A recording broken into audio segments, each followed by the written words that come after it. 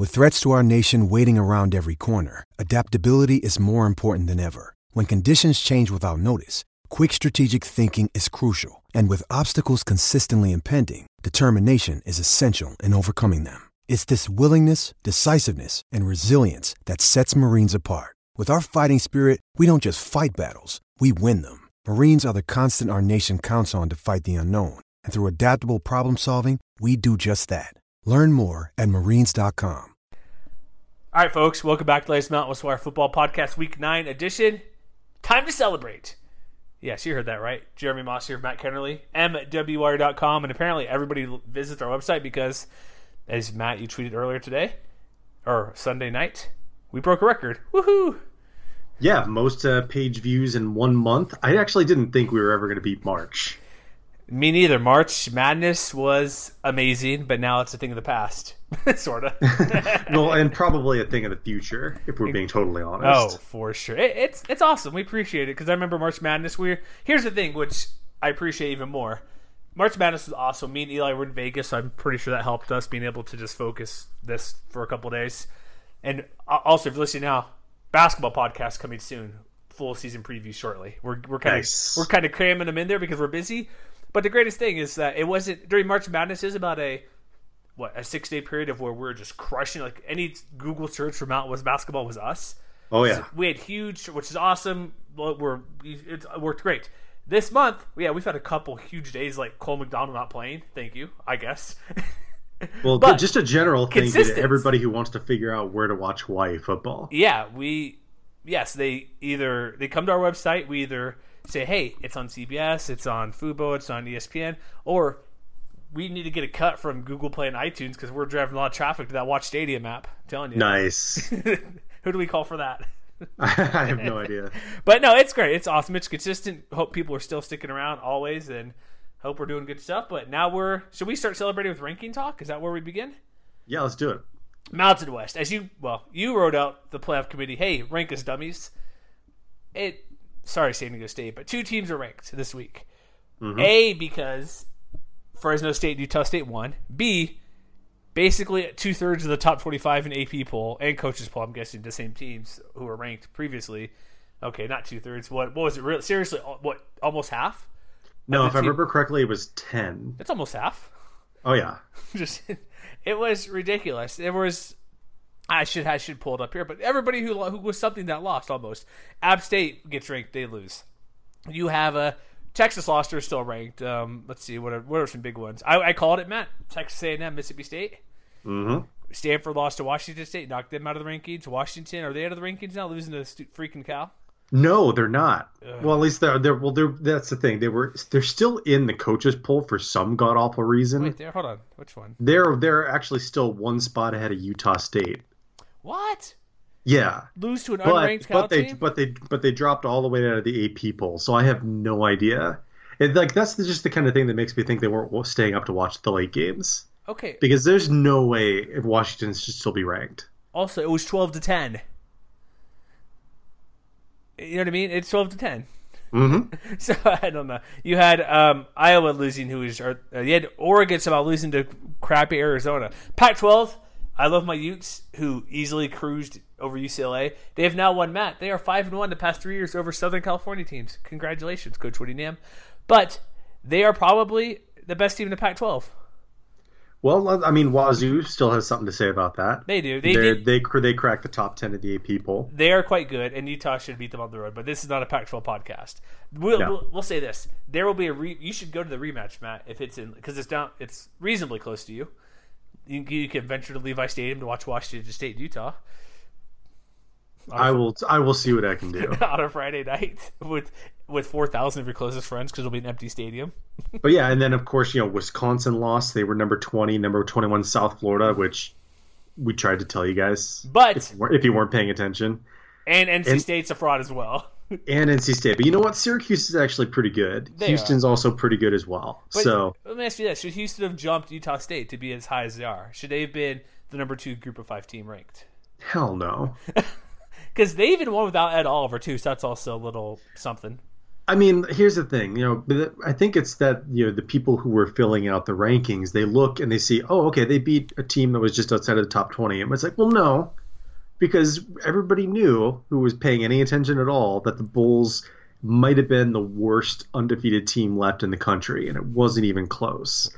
So, no surprise that they went out and got boat raced by, I will say Houston's a pretty good team, but I think that when you look at what they've done so far, they have the same kind of schedule concerns that we would talk about with, Fresno or Utah State. With Fresno, Utah State, UCF. Like, what is their next best win? Is it Arizona? And what is Arizona I guess right now? They're like a 500 team or something they like are, that? after beating Oregon, they are, I think, 5-3. So, I mean, I guess that's... It's not Oh bad. no, actually Arizona's 4-5. Oh, what was that? Oh, that's Cal I was looking at. Sorry. Yeah. So no, So Navy, I mean, they've beaten. Well, Navy's not the same kind of team this year. But is that their second best win? Navy or Arizona? It's probably Arizona, and Arizona's below 500 in the Pac-12. Yeah. And Navy, well, maybe not. Navy's 2-6. I thought they were a tad better. So no, I don't think that beating South Florida warrants leapfrogging both teams in the top 25. No. Not just leapfrogging those teams. Iowa, Mississippi State, Syracuse, Virginia, like not leapfrogging, but I guess sort of. Here's the thing: put Houston at 22. I'm fine, cool. Utah State 18 is still pretty high for me. I'm thinking that's kind of high because who have they really played? You know what I mean? Here's the thing: the difference between Houston and Utah State, I would say, Utah State's boat racing everybody by 20 plus points a game. Houston's not quite there. And that was something that I mentioned in the article that I wrote for the weekend's games, is even with the closer win against Wyoming 2 weeks ago, Utah State was still winning their games by an average of 27 points per game. So it was more than simply who they beat. It was how they were beating them. And, when you compare that, and even with the kind of lackluster scheduling, if you compare that to Houston's schedule, or if you compare that to UCF's schedule, that average margin of victory is going right back up, which with the win over New Mexico, which we'll talk about in a minute, they're just, they're doing what they can. Like, it's the best case scenario with the schedule that they have, in that they are just taking teams to the woodshed week in and week out. I would say Houston is more like Utah State, because looking who they play and how much they're beating by, they're the same trajectory. They're actually averaging, these two teams are right at 49.5 points. Houston slightly more. So Houston's almost doing what Utah State's doing. No, but Houston's not dominating on defense not in the as same much. way that Utah State is. Not as much. No, but they're and that's what I'm saying. Among the teams in this conversation, I would contend that Utah State has the best case. You want to know what I'm going to say here? Houston's better than UCF, and it's not close. Because when Houston has a defense, when Ed Oliver plays, they're going to crush UCF. And they've actually played decent teams. Like Florida Atlantic, they have the one running back. They crushed Pitt, who's awful. SMU's not very good. They barely beat Memphis, who's not very good. Like, I'd put Houston over UCF in a heartbeat. I think that they're fairly even, but I think if we're going to find out, we have, begrudgingly have to root for Houston to keep winning, because they're not going to face each other until the hypothetical American Championship game. All right, let's switch back to Mountain West. We'll come back to them in a moment here. Are you okay with Utah State being higher than Fresno State? I mean, Minnesota. Man. I mean, if I had a vote, yeah, I guess I would say that I'm okay with that. Okay. I think, like, if it were up to me, I would probably put them like right next to each other, like either like 17, 18, 18, 19 or something like that. And I mean, personally, I would have Fresno State ahead, just because they have a different kind of profile. It's not quite so much offensive driven as it is defensive driven. Mm-hmm. But although that might be starting to change, which, again, we'll talk about that more in a minute, the game they had last night against Hawaii. But, I mean, I think you could make a pretty strong argument either way, so I don't really have any strong complaints with Utah State being ahead of Fresno State for right now. Me neither. I figured it's close. I know you know what's funny? I put out my weekly power poll. Some rando, but here's my power poll for MWC Wire. Did you see that? Mm-hmm. I don't know who that guy is, but thanks. Hey, you know what? We always appreciate some audience input. We do. It's just kind of funny. He's like, but they made it seem like you, me, Raj, Brandon, I think Colin did. It's like, hey, here's our poll. I'm like, okay. I'm not bashing at all. It's just kind of, at least for me, a little chuckle. I'm like, okay, thanks, dude. But Yeah. That's fine. We're fine, even though we'll talk about our rankings in a minute because apparently some Nevada fans are spicy over them not being ranked higher than San Diego State. Yeah, that was just in my personal opinion. Me too. Almost everybody did the same thing so far who's voted. But let me ask you this question. So now that we have 2 teams ranked, which is awesome, could have been a third, so close. Aztecs just skating on thin ice and didn't, and they fell through, I guess. But looking at what lies ahead, we'll have our predicting the playoff poll, or I guess we won't talk about it here too much, but I guess we are now. They come out Tuesday, so look for your match prediction, and whoever else in our staff contributes, like, hey, here's our top 25. They'll come out Tuesday night. The best 2 teams, there's still a chance. We won't get too deep, but I would still say Boise State has a chance because they still get Fresno, Utah State, maybe Fresno a second time, so they're not completely out of it. Boise absolutely has a chance, but they need some help. When you look at the coaches poll and the AP poll, I think that people are sleeping on Boise.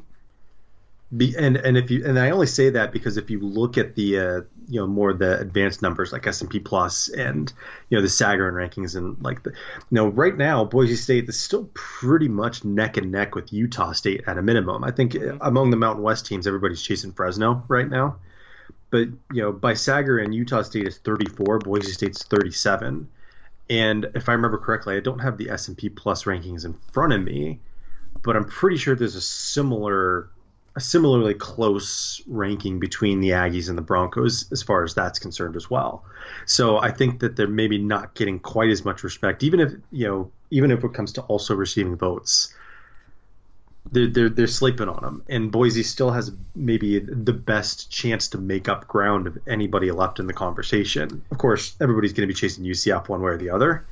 Yeah, because Boise has, like I mentioned, Utah State at home. They get Fresno at home. They get BYU this week. Don't sleep on the Broncos. No, because that could be obviously if things go to plan, 2 top 25 teams, and maybe Fresno will get back to the top 25, assuming they win the division. Mm-hmm. Or maybe if things get weird, San Diego State could still. It just depends. They could be ranked as well if that comes up. It comes down to those teams. But with the American Conference, it's UCF. I still think. I honestly think when I do my poll, I'm gonna put them like 15th because I think that's where they'll be at.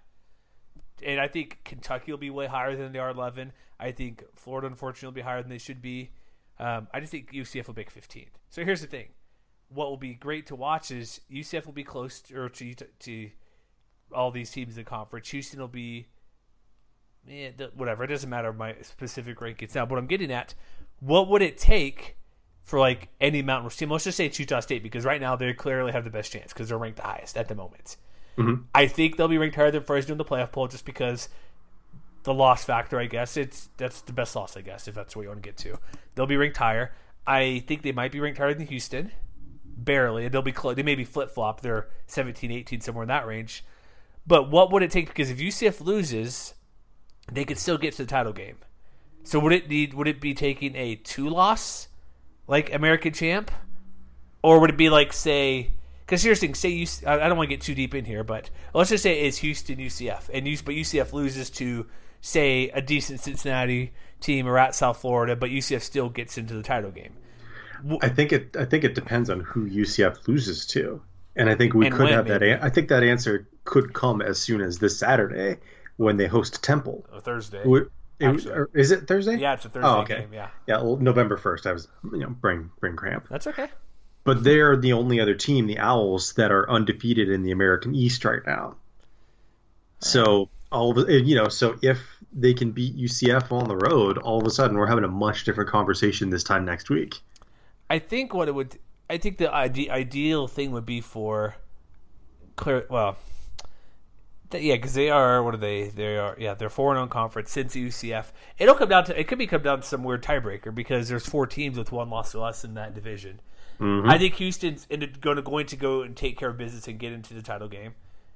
I think what it will come down to is not a UCF having a loss before the title game. I still think they will at some point. Okay, we'll talk about it later. There's so many games left to do it, but it's now a closer race than people thought. Well, I'm serious. Watch the playoff rankings. UCF will not be top 10. I would say this: 15 to 23 will be all these group of 5 teams. Yeah, I think that sounds about right. So, I think it would probably be 15 to 20. 20? Yeah. Somewhere that okay, yeah, I could see that too. We'll see, but I don't think anybody will be higher than 15. If they are, I'll be fairly shocked because whatever. I already mentioned those couple teams, but let's get to games. So we talked to actual games now. Yeah, let's do it. All right, the Bronze Boot. How awake were you during the first half of this game? I mean, I was alert. Was it hard to stay alert? Yeah, maybe a little bit. Okay, 3-0 at the half. Wyoming ends up winning 34-21. Good for them. We'll talk about Mike Bobo's $8 million buyout and the albatross that is. But you know what my favorite play was in this game? What was that? So in the second half, when it was still a low-scoring game, I like Sean Chambers so much because he sideswipes a defensive lineman twice his size to juke and go for like another 8 yards. Mm-hmm. Did you see that play? I did not. No. So it's like it's basically a run play, and the guy, the defensive end or defensive lineman, comes like a clear shot at him. All he does is kind of takes a step back, takes his right, like kind of like a swim move essentially. Takes a side step, puts his right arm, and basically throws him to the side and goes. Like he was arms wrapped up, going to be tackled. He's like pushed him aside. The guy's like twice his size. So I like Sean Chambers for that. But this game, what is Colorado State doing? I really don't know. They had minus 12 rushing yards at the half. I get Wyoming's defense is really, really, really good, but they're not that good, are they? To hold a team to minus, maybe I guess they are if they hold a team to minus 12 yards. But CSU, they made Colin Hill throw 1,000,000 times, which he did fine, 34-54 and 2 picks, which is dreadful. But you got to run the ball at some point in this game, and I don't know what the deal is. Is it Mike Bobo not being a good coach? Is it the offensive line? It's probably a combination, but this CSU Rams couldn't get anything done until it's always, for them, it's always too late, right? They're always down early and can never come back. That's the story of their whole season. Yeah, like I don't know if anybody saw it, but after the loss, I can't remember if it was on Friday night or Saturday morning, I went and I posted a list of all of the mid-game deficits that Colorado State has faced this year so far. Mm-hmm. And basically there has been 2 games out of, 8 or 9 at this point, where the Rams have not been down by at least 21 points at some point throughout the game. It's just it's a disaster. And I think that in this particular instance, there's a couple of things that are, at least in my opinion, particularly egregious. One of them, like you said, they weren't able to run the ball, and it wasn't and Wyoming didn't even have Johanna Gaifan. Yeah. He was suspended, shortly before game time because of, some altercation at the hotel in Fort Collins. Mm-hmm. So, I mean, obviously Wyoming still has a lot of talent on their defensive front, which is perhaps evident because they were still able to rack up 9.5, 10 tackles for loss, like nine tackles for loss. Good. Yeah, that's good, I believe. But I mean, the other egregious thing is, how are you going to let Nico Evans and Sean Chambers run for almost 300 yards between the two of them? Hey, Nico Evans is good. I mean, I know Nico Evans is good, but you want to know how egregious the latter part is? Do you realize if you go to College Press Box and you look at the PDF box scores that they have, that they don't even have Sean Chambers listed as the quarterback? He's listed as running back? No. They have the other number 12 on Wyoming's roster listed as the quarterback, Jelani Ellison. Whoops. And so, I mean, and it wasn't as though Wyoming owned any particularly significant advantages. Like by success rate, they only bested the Rams by 5%. It was 46 to 41%. Mm-hmm. But I mean, the big keys, of course, were the fact that they were way more disruptive up front with those 9 tackles for loss. They forced 3 fumbles, 6 hurries too. Yeah, 6 hurries, three turnovers. Couple sacks. So I mean, in that case, it was a lot like deja vu all over again. It's just, obviously, kudos to Wyoming for coming out and even if it took a while, basically dominating the second half. Yeah. Because to me, it was once they had that first long scoring drive at the beginning of the third quarter, 9 plays, 75 yards. Efficient. It was basically game over after that. Yeah, because you do that. Yeah, they punt twice, then they recover the fumble, they score a touchdown, it just snowballed from there after the little hiccup, fumble, points off turnover, touchdown, interception, points off turnovers, and one play after the interception as well. That was that long Nico Evans run. And so the last interception for Colin Hill, it's the end of the game, so I don't really count that too much. But I don't know what to do with the Rams. Colin Hill played okay. Like I said, he threw for over 300 yards. Again, quarterback's not really the issue in this team. It's running the ball, protecting the quarterback, and like they have a terrible defense. And like I said, they can't get rid of Mike Bobo. He has a buyout of $8 million, and he still only has one victory against a bowl team or rival. Can I speculate on something? Go ahead. Always. I want your feedback on this working thesis of mine. Go for it. Is Mike Bobo the new Tim DeRuyter? Ooh, you think there's enough talent on this team, but he's just not getting it done? Like, is Mike Bobo just not fit to be a head coach? I would say by his indecisiveness at quarterback since day one, that's always a big red flag for me. He's like, oh yeah, this true freshman is going to start immediate day, and he does it. He seems to be, you could be onto something because he is very indecisive, except for this game at quarterback. He played Hill the whole time. But he always says, well, we'll see. He always leaves, I don't know if it's coach speak or it's his real thoughts, because he always leaves wiggle room for something. Because, I'll play Colin Hill, but I still have the right to put in Carter Samuels, which he clearly does. But he always leaves a wiggle room to, like, I have a second plan or backup plan, at least to that position. But they have, like, their running game, it shouldn't be this bad. They have arguably the best receiver in the conference, who Preston Williams had a huge game. They have good receivers too. They have good receivers, good running back. Defense has been an issue even before him, but I don't think you're too far off. But the thing is, they can't afford to get a new head coach. Oh no, they can't. And that's what I'm saying. It seems more and more like he's the new DeRuyter, because they have backed themselves into this corner that unless they can get a lot of boosters to pony up and pay for the buyout, they're going to be stuck for the foreseeable future. Because, I was reading some of the reactions after the game, and there was this column from the Denver Post, Matt Stevens. Yep, I saw that. And did you see this quote from Bobo after the game? He says, "You want me to say we can't improve and the season is over? We have 3 games left. We're going to fight. We're going to play. We're going to get better. Are you sure you're going to get better? Because, like, you've had the same problems all year long.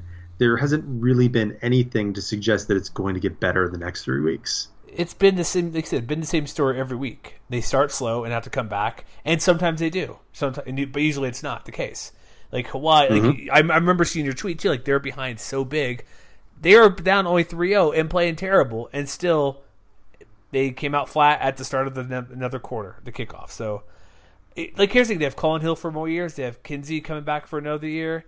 Is Preston Williams? Is he a senior this year? He'll be back next year. Yeah, he's a junior. Assuming if he does stay, just because if he's having that great of the season, why not?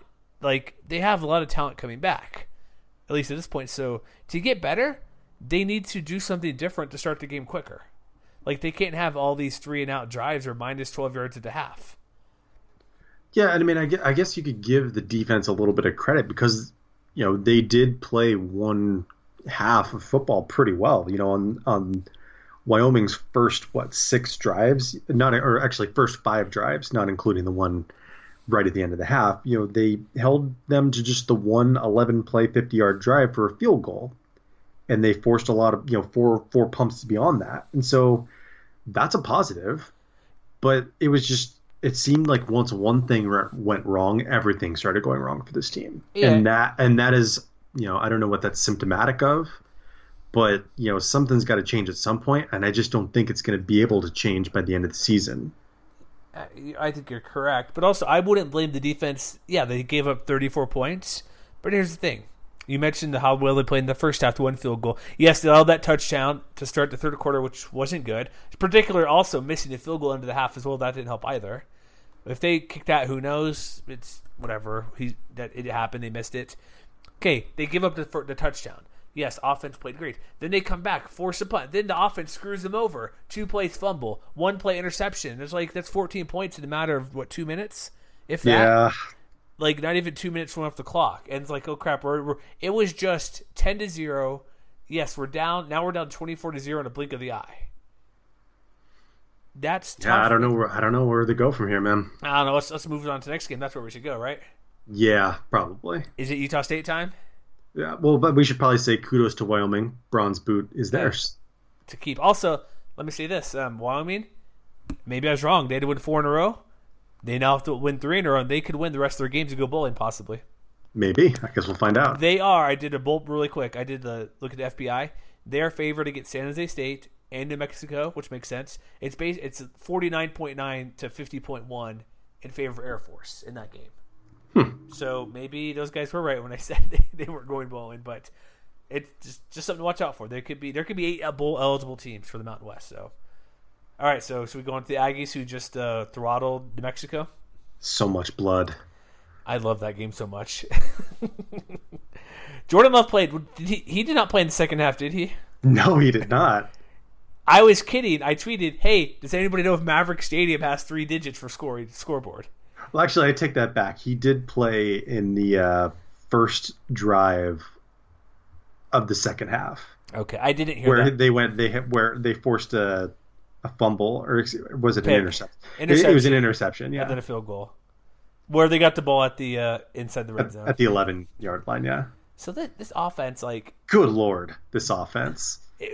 I think I would like to say the player of the week would go to Jordan Love for the fourth time, but I'm assuming it's going to go to Josh Love when we talk about the Spartans next. But what is it, like...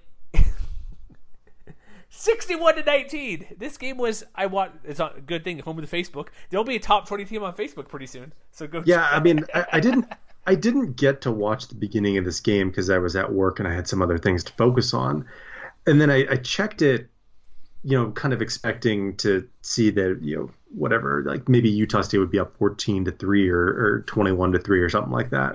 Nope. And then by the time I checked it, it was 9 minutes to go in the second quarter and they were already up 42-3. And I was like, how did that happen? Did they have 35 first quarter points? They had 28 first quarter points. I thought they and 24 more. No. 35 first quarter points. Oh no, the drive. Sorry, 3 plays into the second quarter. Yeah. They were. Again, people say, "Oh, who they played?" I don't care. They're crushing everybody. Like, yeah, and that's what you got to do. If the opposition isn't quite where you would hope it would be, you just got to go out and just show that you're the superior team. It's like when Boise State in the WAC, they're winning 40-10. It's like there's nothing more they can do to prove how good they are. Yeah. Like, what else would you want them to do? Pick off Sharon Jones a 4th time or 5th time? It's like, what else do you want them to do? They had 8 TFLs. They had how many?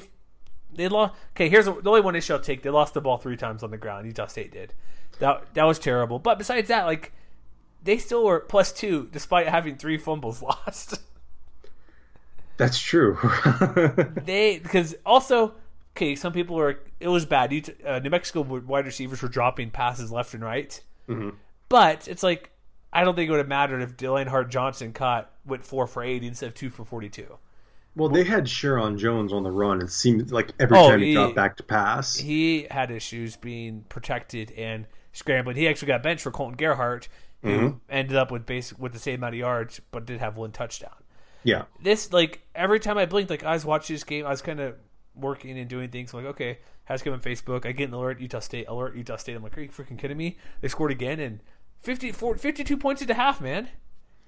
Yeah, it was funny because you had brought up how when we tweeted the article that I wrote about the keys to a Lobos win, and you had framed it. Can the Lobos upset Utah State? And then of course a bunch of Aggies fans came in. They were like, LOL.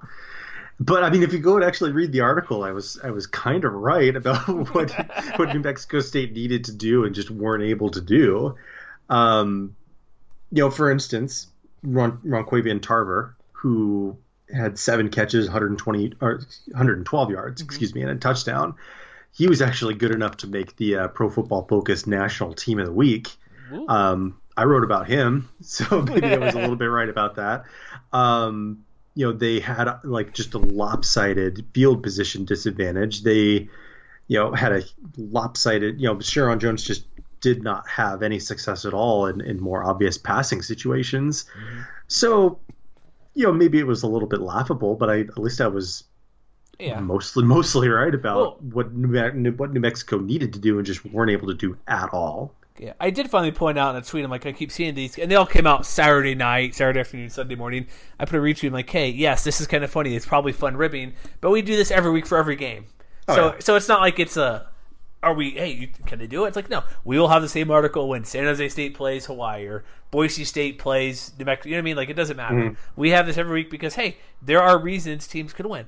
Are they likely? some more than others, but this case just happened to be a funny, not I guess sort of funny. He went 61-19. It's like I don't know what else to say about this game, but New Mexico, I think they went with Gerhart just because it's a blowout. Get him in there, let him have some playing time, see what happens. Running game was stifled. Tyrone Owens only had 38 yards. There was no long breakout plays. The longest was just 11. They had a million drop passes, but they did. Here's one thing that New Mexico defense did do good. Like I said, they forced 3 fumbles. They did get 7 TFLs, and they did get to I don't know who the sack was on, Love or Colombi, but the defensive line was making some noise because overall the rushing game wasn't that great for Utah State. Like Gerald Bright only had 57 yards. Yeah, but I mean, when you're averaging on like 20 yards of completion, do you really need a running game? I'm game? just saying. I'm just looking for a couple things to say. Hey, I'm just looking around. That's all. I'm not saying it is what it is. The passing game was flying with colors, but then again, if you're not running that well, they still had 7 TFL, so it's still something to say. Hey, Utah State struggled when they wanted to run the ball. I mean, it seemed like there were a couple of differing takeaways for both teams in this matchup. One thing that I think is worth keeping an eye on is Shaq Bond, who not only had the 100-yard interception return. Oh yeah, we haven't even mentioned that. Jeez. But apparently he was lost later in that game to injury, and according to Matt Wells, the initial prognosis did not look very promising. So if they lose him, he's a key component of a unit that even if they don't have stars in the same caliber of a Tyler Horton or anything like that, he was still an integral part of a unit that has been like one of the best in the conference, in probably the group of 5 so far this year. So it's not like he's going to be real easy to replace. And for New Mexico, what was really interesting to me is I was seeing some of the exchanges between New Mexico beat writers, and I can't remember who brought it up, but you mentioned that Colton Gerhart went and got some extended playing time. Mm-hmm. And apparently there's some initial speculation that if Jones isn't getting it done in the same way that he's really struggled in the last few weeks, that they might tinker with the offense to go back to a more running-based attack. And sure, why not? And I mean, I guess you could say you could throw caution to the wind, but if you look at what New Mexico did in this game, and when you look at what they've done over the course of the season, they're not getting the same production on the ground. So like, what makes you think you're going to be able to snap your fingers, change your offense, and start averaging 2 yards more per carry? Oh, and since also they've been recruiting and bringing in a ton of receivers, so it's not like they have the depth either. I mean, I don't think the depth is a problem. It's just that Tyrone Owens again couldn't crack 3.5 yards per carry. Mm-hmm. Neither could Zaneer Schuler. Amari Davis only had 2 carries, 11 yards. Whatever. So, I mean, I don't think it's that they don't have the pieces to do it. It's just that with the way the offense has developed this year, that, reverting to what you were doing before that was so successful, I think is going to be a lot harder than anybody would anticipate it being. Well, even last year, the running game took a step back. Yeah. So it's part of it is what if they do go back, is it going to be the same unique sets they had, like the diamond formation, the jumbo set, like a true, not true, but they ran their offense last year. They'd be pistol. They'd be under center with 2 backs, a fullback, jump tight sets, 1 wide receiver. They have. That's why I'm pointing, like not necessarily the depth, but if they're bringing all these receivers, they have the extra tight end, they have extra fullback, the extra H back to play those spots where they would play 1 receiver. And that's what I meant. Like, do they have those guys to go back to the offense? And you have a new OC, Calvin McGee. Doesn't have the playbook as before. Well, I guess he could with Davey, but you know my point. It's not what he runs. And why change it? That's the only way they'd be more competitive. Go back to that. But then again, they weren't getting that done last year with these mostly the same players. Well, it's a lot easier to retool on the fly when you have someone like a Khalil Tate, which Calvin McGee did at Arizona. Yeah. There is no Khalil Tate on this year's Lobos roster. No. So, I mean, I guess we'll see how things develop in the weeks to come. But if they have to go back to the drawing board at quarterback, that I think it's going to throw a wrench into, what looked a few weeks ago like they were, like a promising new direction. Yeah, but I don't think I realized the UNLV game is weird, but they lose to Liberty bad. They lose to a bad CSU team. They get throttled by Fresno, Utah State. Had they lost to UNLV, my prediction of Bob Davie being fired by Halloween probably would have been right. I mean, I guess we'll find out. We'll see, because the rest of the way. Are they going to beat San Diego State? No. Air Force? No. Boise? No. Wyoming? I'll say no. That's probably the best chance for a win. I'm going to say no. All right. They're going to be 3-9, and I'll still put money on that Bob Davies gone. Not all because of coaching, but we know all the other crap that's been going on with him. Mm-hmm. So, all right. So next game, you called it. We called it. San Jose State 50, not 50, but UNLV 37. Well, actually, if I remember correctly, I picked UNLV to win this game. Oh, you did? Ah, dang it. So maybe you called it. Well, I'll give you credit for that. Thank you very much. And also, that's why Jordan Love probably had the best week, but I'm pretty sure Josh Love's going to be player of the week for the Mountain West Conference. First conference win of the year, 335 yards, 4 TDs, 1 pick. This is an exciting game for most of it. It was a 50-37 game, 23-point difference, but it was a ton of offense. Max Gilliam looked like he could throw the ball well, but he had 3 terrible picks. So that was kind of what mostly did them in for the big picture type stuff. But this is an exciting game. Back and forth in the first half. There's only 3-point difference. Oh, absolutely. And the only thing that changed this game was it. Excuse me. At the end of the half, sorry, they had the pick six is really the difference. It was 38-20. I guess. Well, turnover and downs was a big deal for UNLV. I'm just kind of going backwards here because San Jose State scores. UNLV turns over and downs because they're about midfield. Let's go for it. They get the touchdown, so it's basically over a 17-point game. That was the actual difference. There was an interception for a touchdown as well. Those were probably the 2 big plays that kind of turned this thing around. But this is all, if you want points, this is points, man.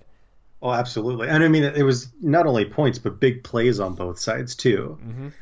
Mm-hmm. I was really interested in the fact that UNLV seemed to be cultivating some new weapons, and this week it was Tyleik Collins who really stepped up for the Rebels. 9 catches, 174 yards, and 4 touchdowns. Talk about Josh Love having a say in this week's Offensive Player of the Week. Collins was basically the best. I mean, he might have been the best player on the field on Saturday in San Jose. Yeah, good chance. Yeah, why not? And he's a true freshman. Yeah.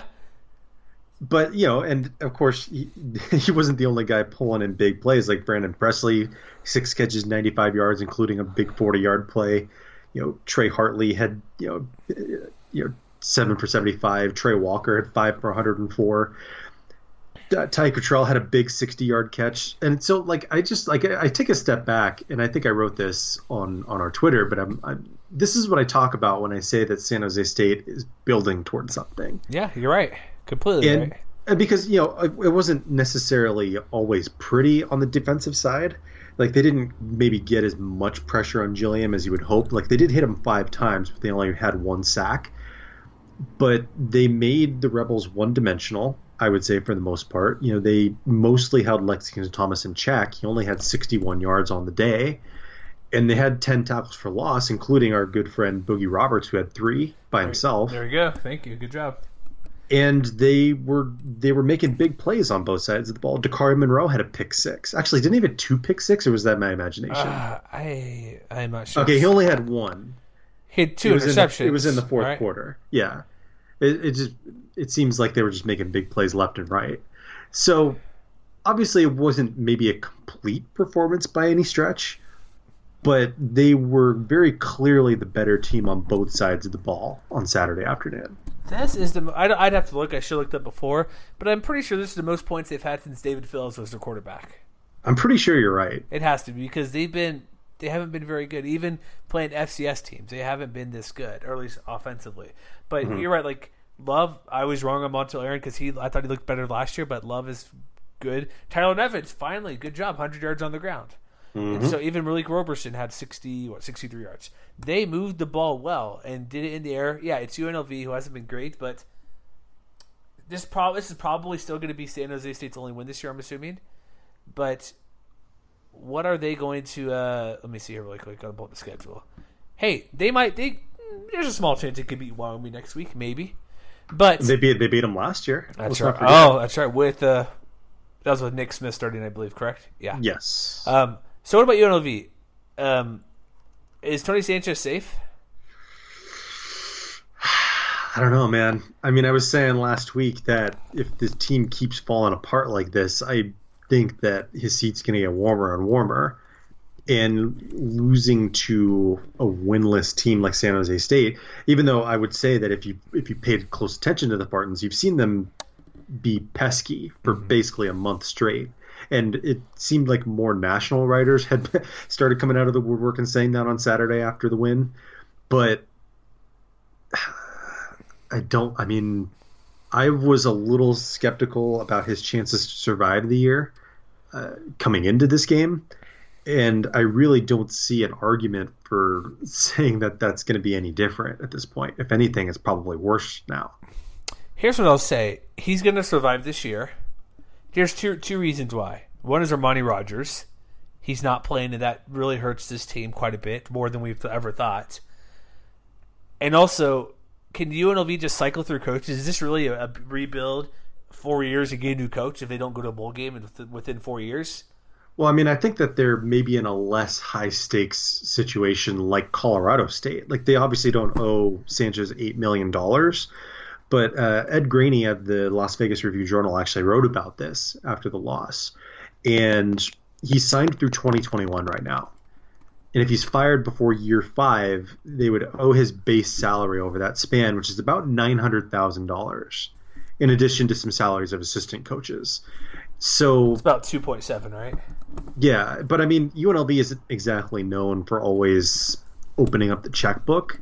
So, I mean, they could be as stuck as the Rams are with Mike Bobo, like we talked about earlier. What, Furtada Brothers aren't going to buy it out? I would be very surprised. I mean, I think you can make the case either way. I think if you're looking for upside, is that you're seeing that the offense is no longer looking hopeless. Like, even if they were turnover prone, Max Gilliam, you could maybe make the argument that he took another step forward because he did have the 4 touchdowns. But, I think they're going to need to put something in the win column at some point for Sanchez to feel better about his job security. Yeah, I think you're right, that buyout money, and then I just still think your team's at full strength. If you had if they had Armani Rogers, they probably I'd be safe in saying they would have beaten. Like, how different would their schedule be? They probably would have beaten San Jose State. Or at least it would have been closer. Yeah, I'll say they would have beat San Jose State. They probably, with the way the outcomes were, Air Force probably could have been a win. I have no clue what to make of the Mexico game because it's such a blowout. But I would give them 2 more wins and be at 4-4 at the moment. Mm-hmm. And then they're on track for a potential bowl game, maybe beating Hawaii and Nevada. Well, let's put it this way. The AD at UNLV, Desiree Reed-Francois, came out apparently yesterday and said that they would need to address the program, quote-unquote, top to bottom. She also noted, new athletic director, so can't fill all that safe key into Sanchez. So I guess we'll see. All right, next game. Actually, let's take a quick timeout real quick, then we'll finish these up, okay? Mm-hmm. All right, next game here. Boise State Air Force. Hey, do we need to give Boise a round of applause for the first ever win at Colorado Springs? Might as well, right? Polite applause.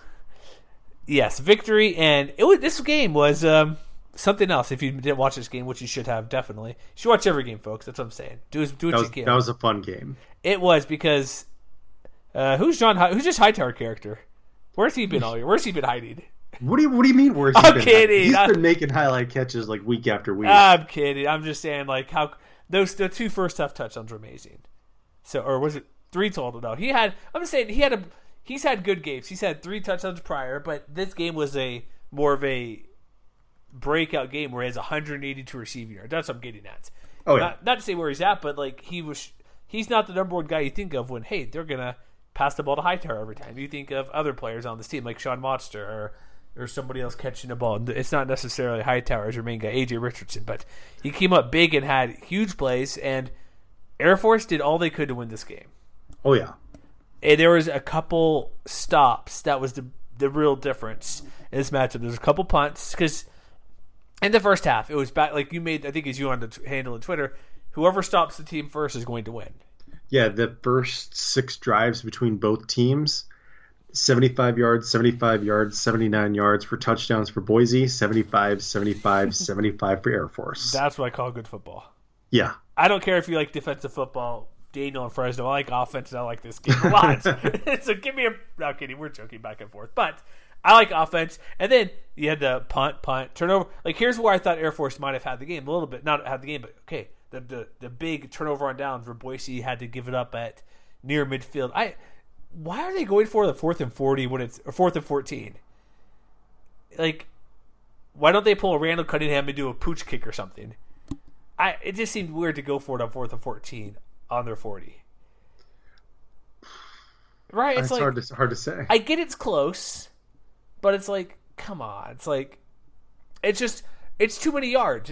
I know you don't want to punt it and have them get the ball at the 20, so it's like I guess maybe you go for that deep pass and hope that gets you. If they pick it off, it's like a punt. I felt that was weird. In the Air Force turns, it goes, all right, see ya, folks. We'll go 60 yards and get a touchdown. It was matched, but this game, like, this was just freaking nuts to watch these two teams. And also, passing game for Air Force. Where'd this come from? I was watching the condensed game on this one. That's how I kind of caught up on it. Every time Air Force did a crossing route or a slant route, catch for a big play. It seemed like every time they ran that, Boise had no answer to stop that play. Well, not only that, did you see the halfback pass? Yes, I was about to mention that. Joseph Saucier to Andrew Smith, who, by the way, I think we mentioned him very briefly in our preview podcast, is replacing Ronald Cleveland in the starting lineup. Good job, kudos. That paid big dividends. Heck yeah, 32-yard touchdown reception, 57 total yards. Well, not only that, like if you look down the stat sheet, they were connecting on big plays seemingly on every other pass they were throwing. Like, they had four. Smith had the touchdown. Joseph Saucier had a 51-yard catch. Cade Wagisback had 37-yard catch. It was just, both teams were landing a lot of haymakers. Yeah, I'm surprised they passed this much for how close the game was. Because typically you see Air Force pass a lot when they're down. Or if it's, I guess it's kind of like the Navy game last year when they went back and forth. But it's just surprising where they pass this much where they don't need to. But it worked because whatever they found in Boise's defense, they exploited and averaged 21 yards per pass attempt from Sanders.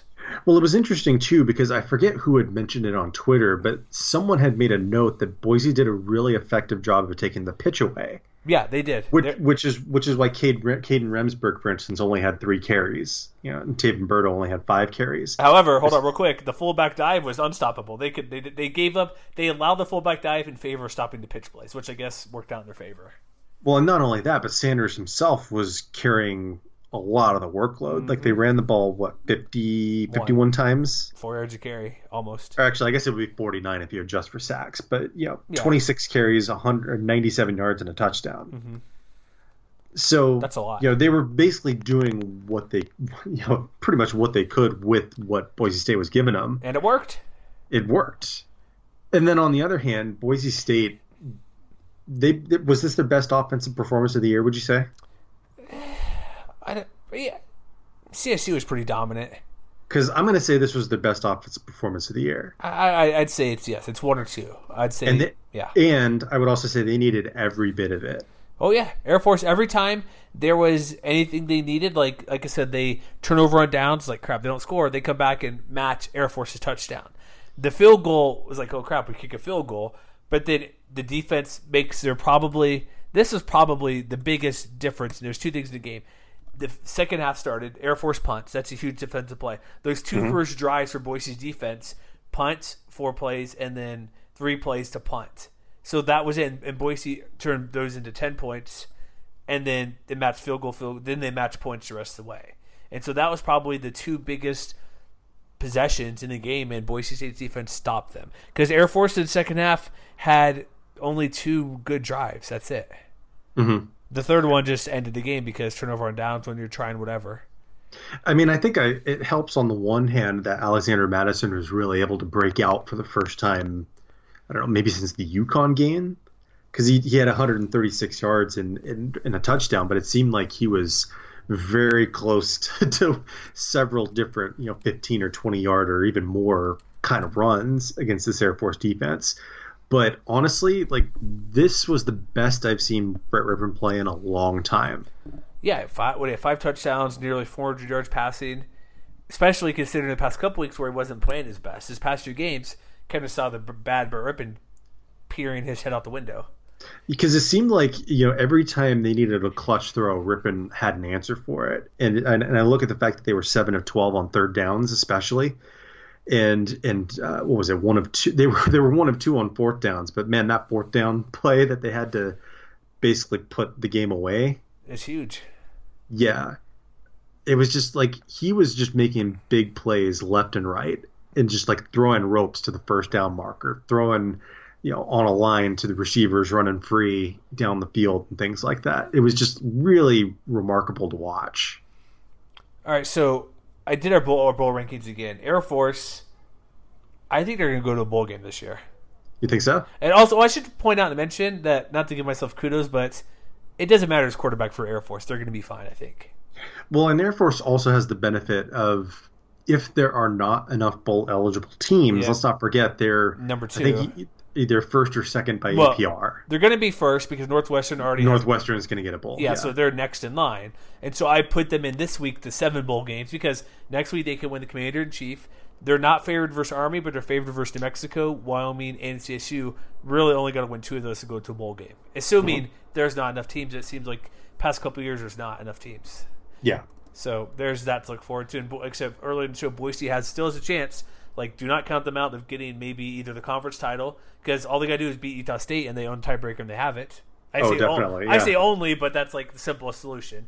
And then we'll see how it goes if they play the title game, and then what the rest of the league does, because they have a chance for potentially 3 top 25 teams in the season. Yeah, I mean, to be the champ, you got to beat the champ, right? That's right. All right, let's go to the next game here. We have is this your game, your Fresno game in Hawaii? Yeah, we could talk about that one. Okay, so that kick 6 was something else, wasn't it? That entire game was something else. You were right. Like, not to say you were not going to be right on this, but their offense is turning the corner. They've been good all year, but this is kind of another level for this game, right? The running game finally showed up, I would say, right? Better than it has been all year with Ronnie Rivers with that 125 turnout with 76-yarder. But offense like McMarion, they got to bring in the backup who did quite well with 5 of 7, 64. And as much as Fresno State won this game, what is up with Hawaii? Is it just because people kind of figured them out, or what do you think? Not to make this a Hawaii thing, but Fresno's defense. Are we talking more about the offense or about the defense right now? Because I think the biggest thing that betrayed him in this game was the defense. Well, yeah, offense wasn't that great though either. Yeah, I mean, but I think it helps to start with the defense, if only because I think they badly missed Jelani Tavai. Yeah, he was out again. And, if you watched the game, you saw that McMarion seemed like he had all kinds of time to throw all night long. They had 0 quarterback hits, they had 0 sacks, and they had exactly 1 tackle for loss. And, how many plays did Fresno run on offense? 71. So, I think you have to start there, which is the fact that Hawaii had basically no presence up front to stop the running game or the passing game. No, you're right. They couldn't do – there was nothing – they could not stop this team to save their lives. So their best chance was to hopefully go point for point, and they could not do that. I mean, they almost did for a little while. And there were, some other people on the timeline who were mentioning that, because Fresno State rarely gets beaten deep down the field. Mm-hmm. But – Hawaii did have that, 50-yard connection from Cole McDonald to JoJo Ward, where he was like 5 or 6 yards behind the nearest defender. They just, they found him, they made the connection, and at that point I think it was like 14-10, and then they came back and responded with that Rivers 76-yard run, and it was basically over after that. And I think some of it comes down to the fact that they really clamped down on Hawaii's running game. Cole McDonald was the guy who ended up leading the team in rushing. He had 62 yards, but Dayton Peruta was pretty quiet. He only had 5 carries on the evening. Miles Reed, who I guess has been eating a little more of the playing time from Freddie Hawley, he only had 5 carries because they needed to try and throw and catch up. And McDonald was, he was okay, I guess. 17 of 28, 225 yards, touchdown and interception. But that's a far cry from where they were in September. No, it certainly is. That's what I was kind of wondering. Like, is it I don't know. Fresno's really good. It's part of it is their defense is bad, but the offense, it's like I could see them getting big plays like they did. That doesn't shock me. So anybody says they're shocked that they beat Fresno secondary shouldn't be, just because Hawaii's receivers are really good. And their offense does that to teams when you're running 4 guys out there wide out. Somebody's going to get beat. When you have single coverage for 85% of the plays because the number of receivers they put out there, somebody's going to get downfield open. Whether they catch it or not, or they see it, it's going to happen at least once a game, and it happened that one time, that long pass. I mean, let's put it this way. The offense was averaging about 6.1 yards per play, which is fine, and they had a success rate of 41%, which is fine. But Fresno was averaging just a shade under 8 yards per play. Yeah. And their own success rate was 63%. And oh, by the way, they won the turnover battle too. +2. So, so, all those things added up. It's just, Hawaii's still got some talent, but they've looked more erratic in the last 3 or 4 weeks than they did in September. And, when the defense just doesn't have it, it puts a lot of pressure on the offense. And when the offense doesn't have it, they just don't have a chance. All right, let me ask you this. Is Hawaii going to make a bowl game? Oh, I think they'll still make a bowl game because I think that there's still opportunities on the schedule to get that 7th win. They have one opportunity on the schedule. You think so? Do you know who they play the next 3 weeks? Well, I know they're home versus Utah State next week. Yes. Also, on that game, really quick, if you're in the Utah area, it's going to be on local TV, KJazz 14. So, boom. Good for you. And then, what is it? Home versus UNLV? That's it right there. That's probably it right there. That's all they got. They're not beating San Diego State. I also State. would not discount their finale at San Diego State either. I will. We'll talk more about the Aztecs in a minute. All right, should we get to the next game here? Yeah, let's do it. Yeah, sorry, because it's past our time because I got to talk to Eli for basketball at the moment, so we got to hustle. All right, well, yeah, we'll hustle. Last game of the day. San Diego State, like I said, skating out the nice. What's that game called? It's not Kerplunk. I guess they played Kerplunk, right? Is that what the game? Or there's the skating ice game where you take the little hammer to don't break the ice. Is that what it's called? I think it's just called Don't Break the Ice. I couldn't think of it, but that's what happened. Somebody took the wrong step and they fell through and lost. Yeah. Because this game, like, Nevada is the thing of this game, which, by the way, 28-24, Nevada's defense stepped up big in this game. Oh, yeah. Which those words would never come out of my mouth ever, except for saying, hey, Malik Reed had like 6 TFLs in the game or something. This game, first half was, well, they'll start the second half. They shut out San Diego State in the second half. Oh, yeah. It was, and they scored 13 points to win, obviously, 28-24. They were stopping, like, San Diego State was trying, they didn't run the ball very, very well. Well, I wouldn't say that, but they just didn't get any touchdowns on their ground game. It wasn't consistent. Yeah, Jasmine and Bell combined for about 160. But in the second half, when they needed plays, like they were going 3 and out, outside of the field goal and one touch. Oh, sorry, I'm looking wrong quarter here. Sorry, I'm looking at the first half. They punt on every single possession except for one. Mm-hmm. They were not getting any drives, and they're going 3 plays. They had a couple first downs occasionally, but they only had, I think, 3 first downs in the second half. Yeah, I believe so. Because they had 3 possessions of 6 or more plays, and they just couldn't get it done. They were like, they had 39. Okay, pass, incomplete Agnew. They're going like, 4th and 3rd and 8. What are we going to do? Incomplete pass to Chance Bell.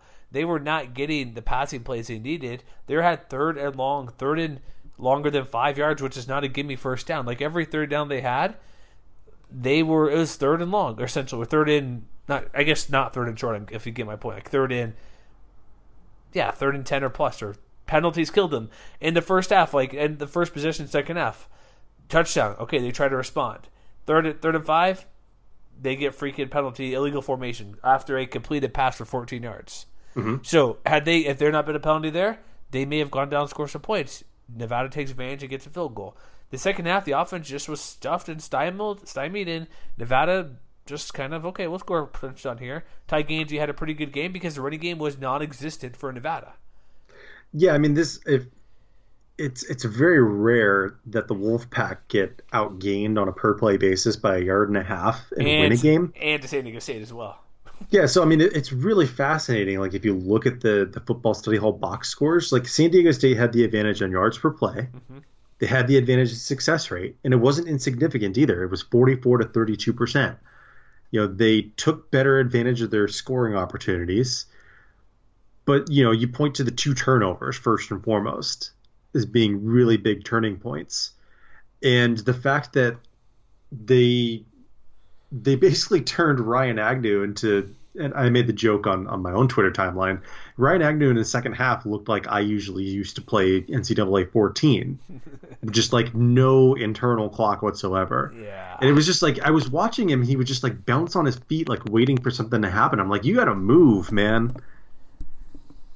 And he was just not the same quarterback after halftime. And then I think that's a credit to the Nevada defense for alternately putting a lot of pressure on him, because in the first half they were running a lot of bootlegs. I don't know if you noticed that or not. I saw a couple, yeah. And then they kept doing it in the second half, but Nevada, I think, was figuring that out. And so they were flushing him to the sideline a lot, and it seemed like he was throwing a lot of floaters up there. And with some of the throws that he was right on the money with in the first half, like the touchdown that he threw to Cale Waring, those throws just weren't there after halftime, and to the point that it just, they weren't able to do anything on offense.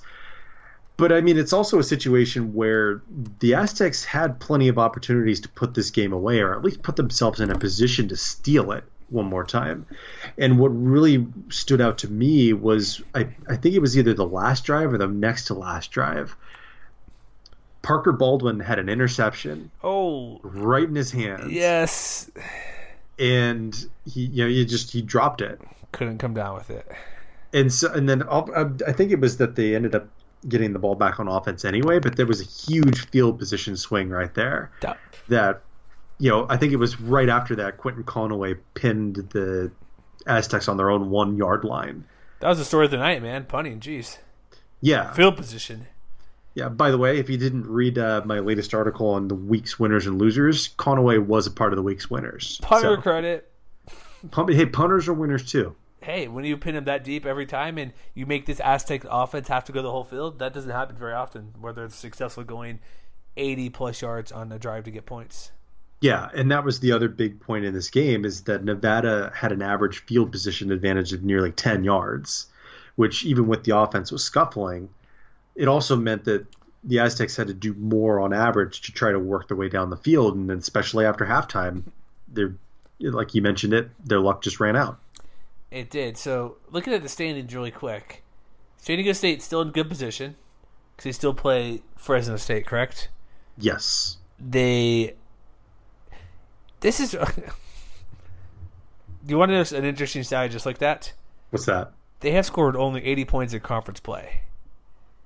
That doesn't surprise you, does it? Well, what surprises me is that's as many as Wyoming has as well, and they're tied for last. Interesting. So no, not them out, but it sort of does. When I'm looking around, everybody's in triple digits. They've only allowed 71, which is amazing, and a third of those came in this one game. So conference play, they're still in prime position to win the division, and I believe they're getting all the guys back. Like Chapman, Washington, all should be back next week. Yeah, I mean, let's put it this way. Agnew just made the best argument for going back to Chapman than anybody could make.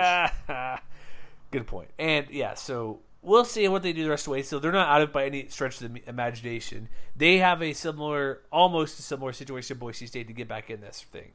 Yeah, pretty much. I don't know if they'll have the opportunities to get to – well, I guess if they beat Fresno, who's ranked, and say it's Utah State, they're ranked. Yeah, they have the 2 losses really hinders them for that, but they have opportunities when they have New Mexico, UNLV, Fresno, and Hawaii. So, yeah, I would say they're probably like the most outsidery of outsiders right now. Yeah, they have a couple big games to. If things go wild, they're in there, right? Mm-hmm. All you gotta do, really, just win your conference and see it happens. Pretty much. All right. Any other lasting notes we need to discuss about Week 9? No, I think we're all set. Week 10's coming up. Like I said, we'll have our playoff predictions, playoff poll coming out. You can come yell at us on Twitter or give us a pat in the back at MWC Wire. We are all over the place tweeting whatever we want to because that's what we do, right? Absolutely. We're not some RSS feed because we are social media means we're social, right? We talk back and forth with people.